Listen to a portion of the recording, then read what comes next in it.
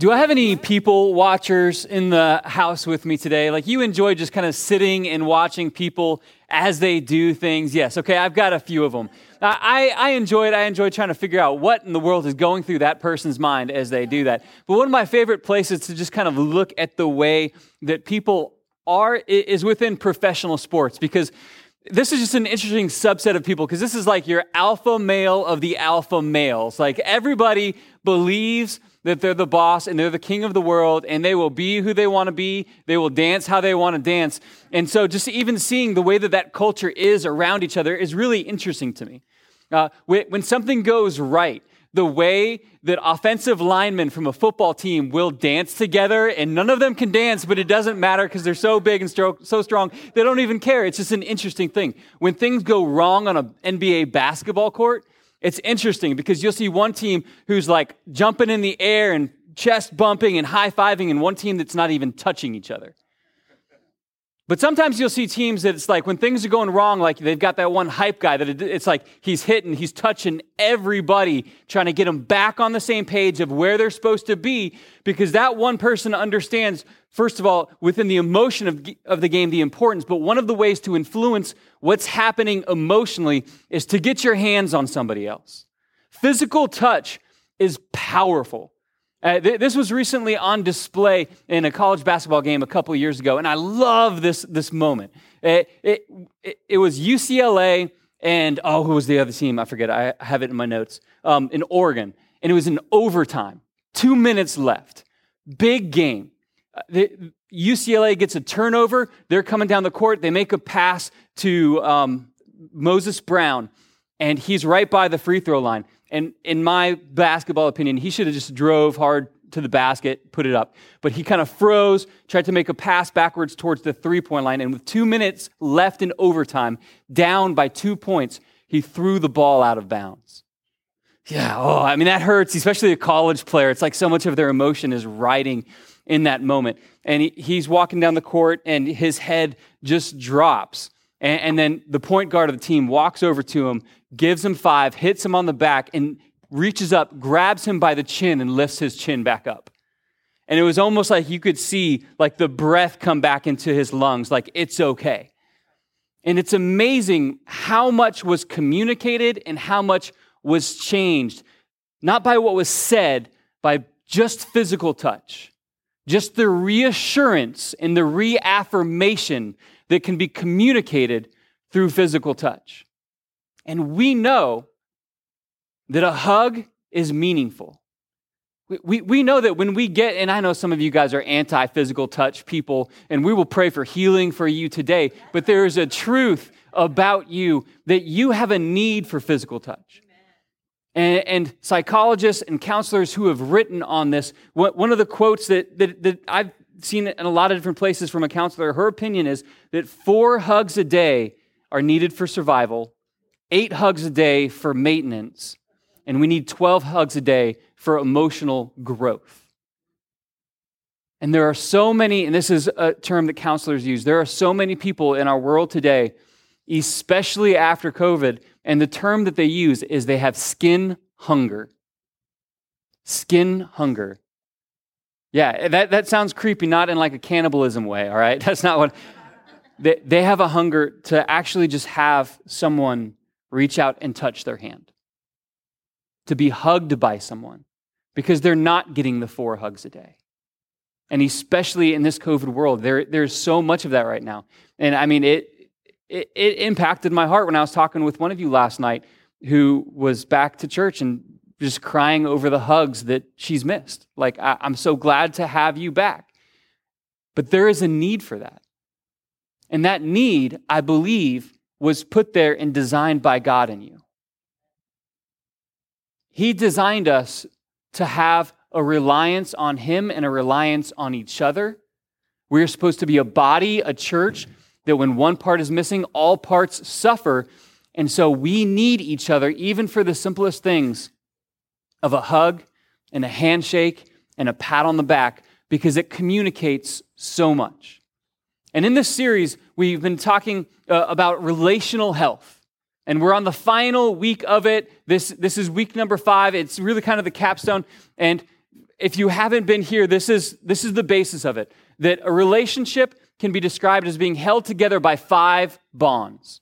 And this is the work from Dr. John Van Epp, who has been a church planter, a pastor. He's taught at colleges and has taught relational health all over the world. And the very first thing is, if you want a healthy relationship, you have to start in the area of knowing the person. You have to get to know them first. You can't start with commitment. You can't start with reliance. You can't start with touch. We know how weird it is when someone that we don't know walks up to us and starts putting their hands on us uninvited. We do not like it.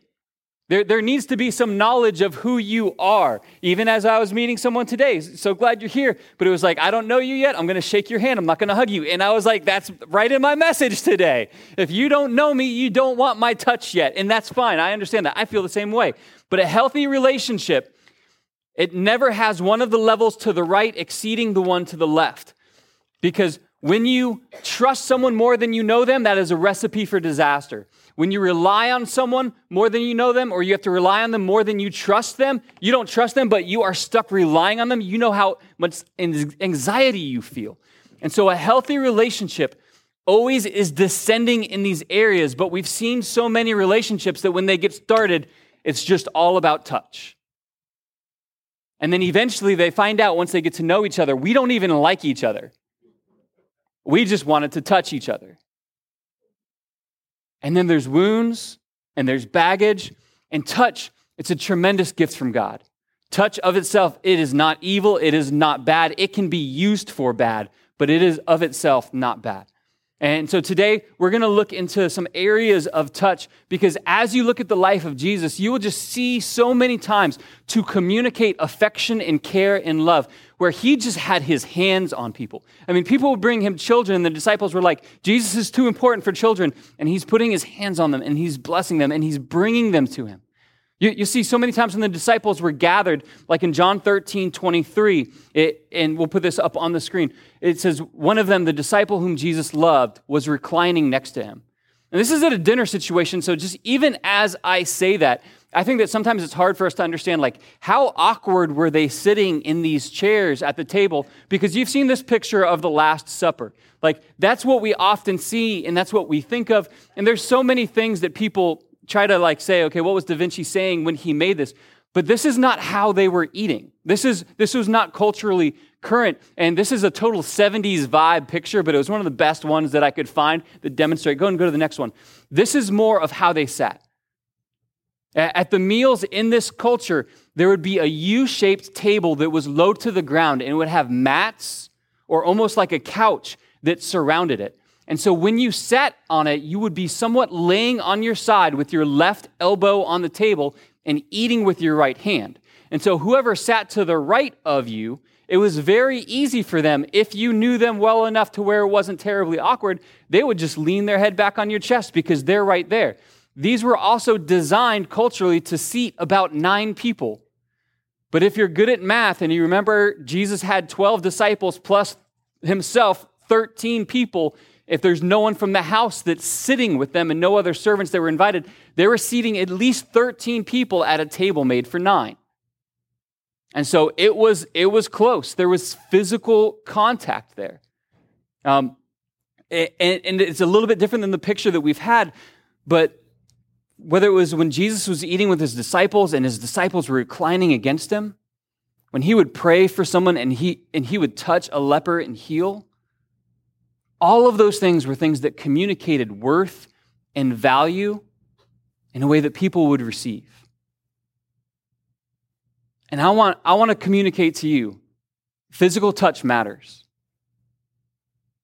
And if you have felt like you have not been cared for, that you have not been loved, the church should be one place where you come in and you know someone is going to reach out and shake my hand. We have one lady here who usually is always greeting. Her name's Liz. You've probably seen her around. More than one person who's come to Gulfside said, Gulfside Church became my home church before service started when Liz gave me a hug and welcomed me in. And that might seem like, well, that seems like a small thing of how to pick a church. It communicates so much more than just a greeting. And we know that the love of God flows through Liz as she's doing the ministry that she's called to do. But I want to just impress on you a little bit about how much communication and importance happens through that touch. Jesus modeled it all through his life.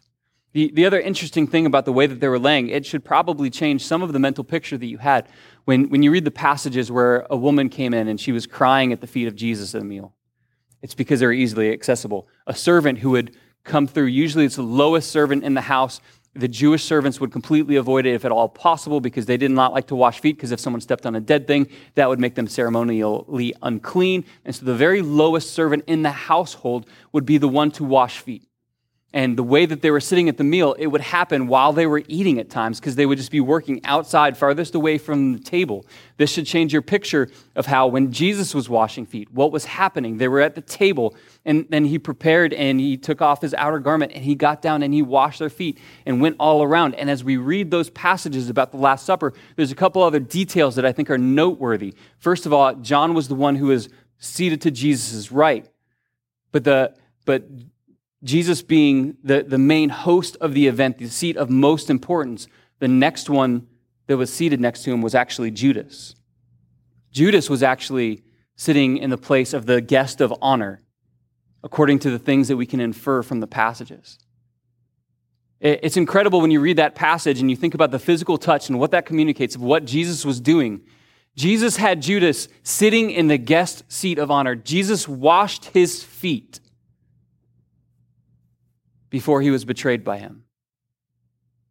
I don't know if you've ever had your feet washed by someone else, whether at a church function or just out of necessity if you've been in the hospital, but it is an incredibly humbling experience. For someone to take that position, even in today's culture where it's really removed from a regular occurrence, but for someone to take that position of a servant and remove your shoes, remove your socks, and wash your feet, it like strikes at your heart. And Jesus was willing to put himself into the lowest position of servanthood to set an example for you. And he said, you'll understand later why I've done this. He said, you're going to understand, you're going to do this as well. And so I want to rest there for a minute just for our anti-physical touch people. I'm going to ask you to just reach out into the area of actually shaking some people's hands because it communicates something important. You can use hand sanitizer in between every single handshake if you want to. But I want you to understand what you're communicating when you refuse to greet someone. I mean, that's damaging. And I know that your heart probably isn't, I don't care about you. Your heart probably isn't, I don't care that you're here. Your heart probably isn't, I want to ignore you. But especially at church, which is supposed to be the body of Christ, people should be feeling loved. They should feel welcomed as they come in here. And if you have to just start of actually saying hi, waving, and going away before conversation breaks out because that scares you too much, just get started moving forward. But the goal is we understand the importance of communication and physical touch and what it does for people. And within the situation with Jesus and Judas, it's amazing. They shared a meal together. They were sitting right next to each other. They shared food together. At the very end, Jesus said, this is going to be a sign of who's going to betray me. And they shared food. And it kind of reminds me of another important point of physical touch in our lives that we have to be aware of is, the first thing I'd say was kind of friendship touch. And then the next thing, there is fake touch that's out there. Like Judas was there, but his heart had already gone far away from Jesus. And we know that so much of our world today, that relationships, they look something like this a lot of times, where it's like the fake touch. And this is the interesting thing, because so many people will use touch in a way to try to make it seem like these are healthier than they are. I mean, you've seen this happen. A person who says, I know that I don't really know them well yet, but I want to know them and I want to trust them and I want to eventually be able to rely on them and I want us to be committed. And so I'm just going to go all the way here in the hopes that this is going to pull up the rest of the things that belong in our relationship.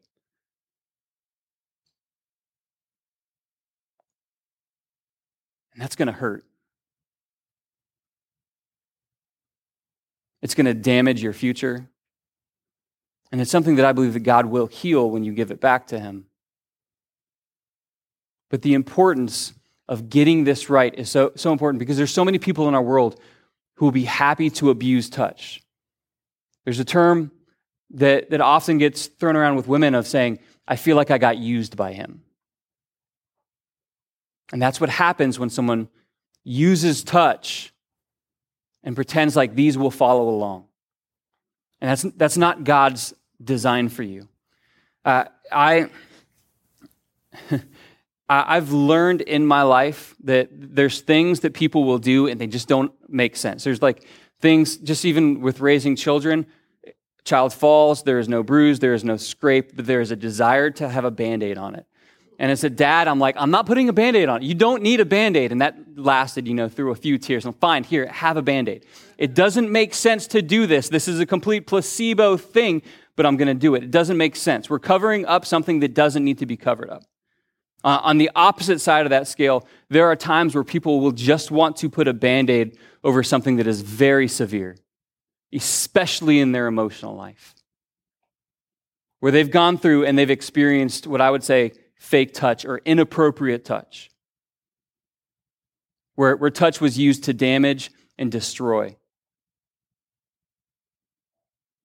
And I want to tell you that is no small thing.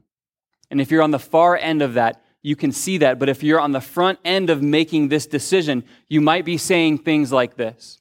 If I just kind of use fake touch, if I give more touch than I should at this stage at our life, then I might make them stay. And we can put this up. I'm going to put a list because some of these might sound familiar. I might make them stay if I just go further than I think I should. I might make them like me. They might like me better. They might feel closer to them. I might feel loved. I might feel important. I might feel valued. And it's like we want all of those feelings, but man, can you see that all of those feelings belong here? It's like in a relationship, all of those things that you're supposed to sense do I know them? Are they gonna like me when they know me? That happens here. Am I going to feel closer to them and trust them? That happens here. Am I going to feel loved? Will I be able to rely on them? Will I feel important? Will they be committed to me? All of those things happen in these other categories, but we have seen and we have felt and we have decided to try to gain those through touch. And we are covering up a huge problem. We want all of those things, but we're trying to achieve it in a wrong way. We're trying to shortcut God. And I want to tell you, God has so much better for you than trying to go outside of his boundaries to get what he knows that you need. He knows that you need those things. And because he loves you, he's given you instructions about how to get them. And when you choose to give touch to try to achieve those, you're going to miss out on them. You're receiving something that feels fake, and touch is never going to be strong enough to bring all of these up, because if someone doesn't want to do life in the right way, they're not going to choose to do their relationship in the right way. They will eventually go outside of those bounds again when they're supposed to be committed to you, but because you never developed commitment and you only went with touch, if that's all that they want, that's all that they'll seek after. You've got to get this in line. You've got to get your future in line, single people. If you want God's best, if you want his will in your life, you will find it by walking in his ways. God's ways will always direct you towards his will. And I want you to have that whole list. I want you to know that you're important, know that you're loved, know that you're valued. But I'm going to tell you, touch, when interjected at the wrong time in a relationship, that's what's described as sexual immorality in Scripture. When it's the wrong time, it's not bad. But if it's in the wrong relationship, it is destructive. And so the instructions that we have in 1 Corinthians chapter 6, verse 18, is that when sexual immorality becomes part of your life or gets near you, the temptation is to flee from it, to remove yourself from the situation, which is so critically important because when you allow yourself to just stay around temptation, eventually you will give into it. It's one of the biological processes. There's two biological processes. I wasn't planning on bringing this part up, but I've had this talk with teenagers so many times. I know this part by heart, though I forgot the biological term. There's two processes that happen in your body that will only build until it's finished. One of them is sexual temptation, and the other one is childbirth. Once the process gets started, it doesn't finish until it's done. Biologically, it'll be a fight that you won't win on your own. You have to remove yourself from the situation. There are boundaries, and God has set those boundaries up for us because He knows what we need and He knows what our future is supposed to look like. I think I've shared this before, but I just find this anecdote so funny. It's just the joke about the young DEA agent and the old farmer in Texas. The young DEA agent showed up. He was assigned to go check on this farm that was near the border of Mexico and Texas. And he walked up with his badge to the old farmer and say, "Hey, I'm here from the DEA. I've got to look around and make sure that everything's okay here." The old farmer said, "That's fine. Just whatever you do, just don't cross that fence line." And the young man, incensed, someone questioning his power, said, "Do you see this badge? I can look wherever I want to, whenever I want to, and you're not going to tell me anything about where I can go." And the old farmer said, "Very well, fine." A few moments later, there's a screaming from the other side of the fence as the young DEA agent was running back towards the fence, and behind him was a very large bull that was gaining ground on him. And the old farmer leaned towards the fence and said, "Show him your badge." Boundaries aren't always there to keep fun away from us. Boundaries are usually there to protect you from something that is dangerous for this time. When God sets guardrails around something, when He sets something in a timeline, there's a purpose and a plan around it. And it's not that God wants to keep you from any good thing. In fact, He has better things planned for you than what you could ever plan for yourself. And the gift that he gave us in touch, in sexuality, it's an incredible gift. But when it's abused, it can be very destructive, like it was with King David. King David is a really interesting example. He's a great case study in Scripture to look at his life because he was described as a man after God's own heart, but he also had some significant failures. One was he committed adultery. And when he went through that, Psalm 32, verse 3, we're going to start there, is a really interesting record of what that was like for him. It said, "When I refused to confess my sin, my body wasted away, and I groaned all day long. Day and night, your hand of discipline was heavy on me. My strength evaporated like water in the summer heat. Finally, I confessed all my sins to you and stopped trying to hide my guilt.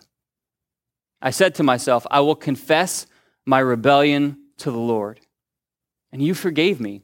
All my guilt is gone.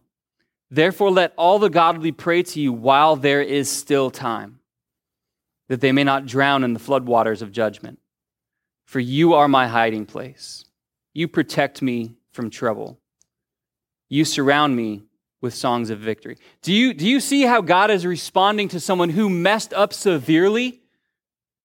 But then they decide to come back and they decide to be honest and they decide to confess it and they decide to get things right and to move out of it. Do you see God's attitude towards someone who repents?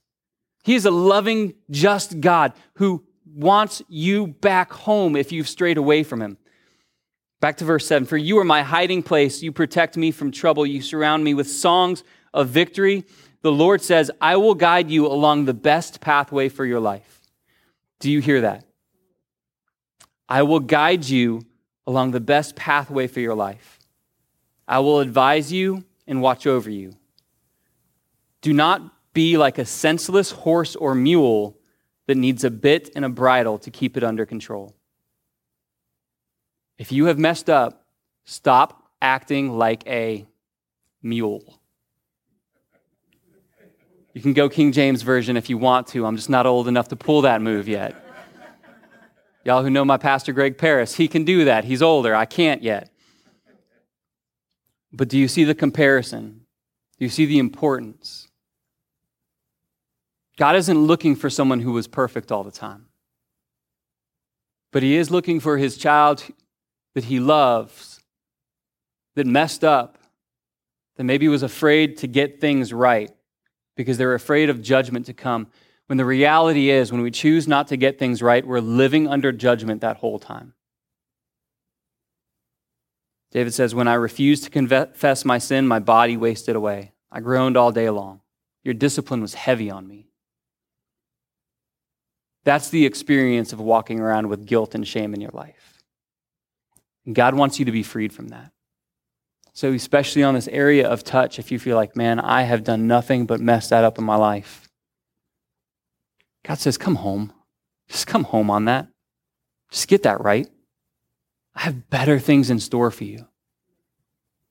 I will guide you along the best pathway for your life. But you've got to stop acting like a senseless mule. Because God wants something that's fulfilling for you. 1 Corinthians chapter 7 gives some parameters, and I chose to go with the NIV. If you want an interesting, very good translation of the NLT, but just because I knew that we'd have kids in the room, I stuck with the NIV on this.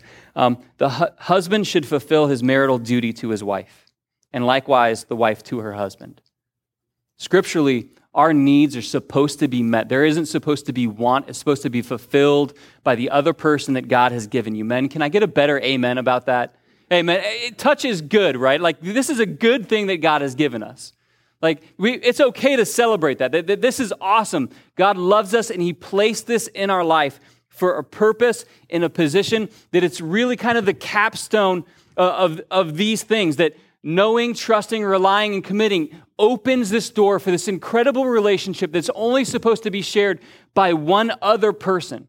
In 1 Corinthians 7, it even goes on in verse 5 to say, and don't deprive each other except by mutual consent and for a time so that you may devote yourselves to prayer. Prayer is the only reason to kind of put a pause on that.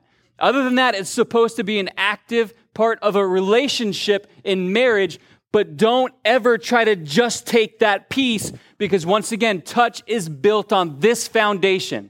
And so many marriages that begin to lose this piece, this didn't just go away on its own. These slowly faded downward. And so men, the biblical calling is that yes, this is supposed to be a big part of a relationship that's built on a bigger part of the foundation of us knowing, trusting, relying, and being committed to each other. And when you try to have a relationship that only has one of those bonds, the relationship is going to be messy. God has designed it and he has given it to you. And band, if you don't want to make your way up here, I'm going to begin to close this thing out. The design for marriage between a husband and a wife, from the very beginning that God created Adam and then created Eve out of his side, things were being communicated. In Genesis chapter 2, verse 23, Adam said after God had created Eve from his side, he said, this is now bone of my bones and flesh of my flesh. She shall be called woman because she was taken out of man. For this reason, a man shall leave his father and his mother and be joined to his wife, and they shall become one flesh. And there's this balance to what was just written there. I don't know if you caught it right away, but it was like she was taken from him, but then as they come together, it's like they are remade once again.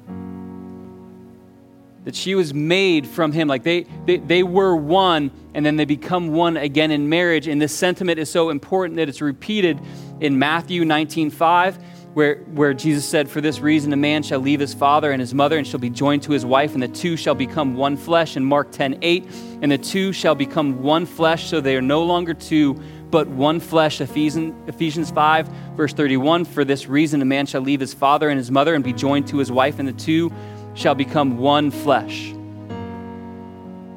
Marriage is a beautiful, challenging, lifelong adventure that you take on that has incredible, beautiful intricacies about it that are unique to a married relationship. Because the goal is that two lives that were separate become like one life. Not just one area of your life, not just your mind, not just knowledge of each other, not just trust, definitely not just touch. All of these bonds wrap into each other. And so maybe right now in your relationship, when you have gone through this series, you say, most things are good, but they haven't been able to rely on me, and I've got to step that up. Maybe you say, in our relationship, just we together, we've struggled in this one area. Like I referenced before, when we walk in his ways, it leads us to his will. I want to encourage you, you've got to take steps to get better. You can't just know and feel, oh, this is our area of weakness. Within the area, if you're married to someone and you say, this is where we need to grow, you need to have the conversation. And say, I feel like I can do better in this area. I feel like we can grow in this area. That if your chin has been down in your marriage, you've got to reach over and lift up your spouse's chin and say, it's going to be all right. We're still in this fight together. God is in this with us. But it takes some steps. So I believe that this series can arm you with some knowledge to grow, but it's got to be on you to start the conversations. And I know that you won't be doing this fight alone. I know that God will be right in the middle of it with you. And young people in the room, single people in the room, set your course. Don't be led in a different direction outside of God's will by any other person that you'd walk along, any pretty face, any handsome guy. Know what God wants for your life and chase after it. And then that promise is there that I want to end on. He will guide you along the best pathway for your life. As you walk in his ways, you can trust that he's guiding you down the best pathway for your life. Let's pray together. God, I thank you so much that you have great things in store for us. That as we walk in obedience, that your presence is enough for any of the difficulties. And with hearts that are hurting because of their mistakes or mistakes that were forced upon them by someone else, we just pray for healing, and we thank you that there is mercy.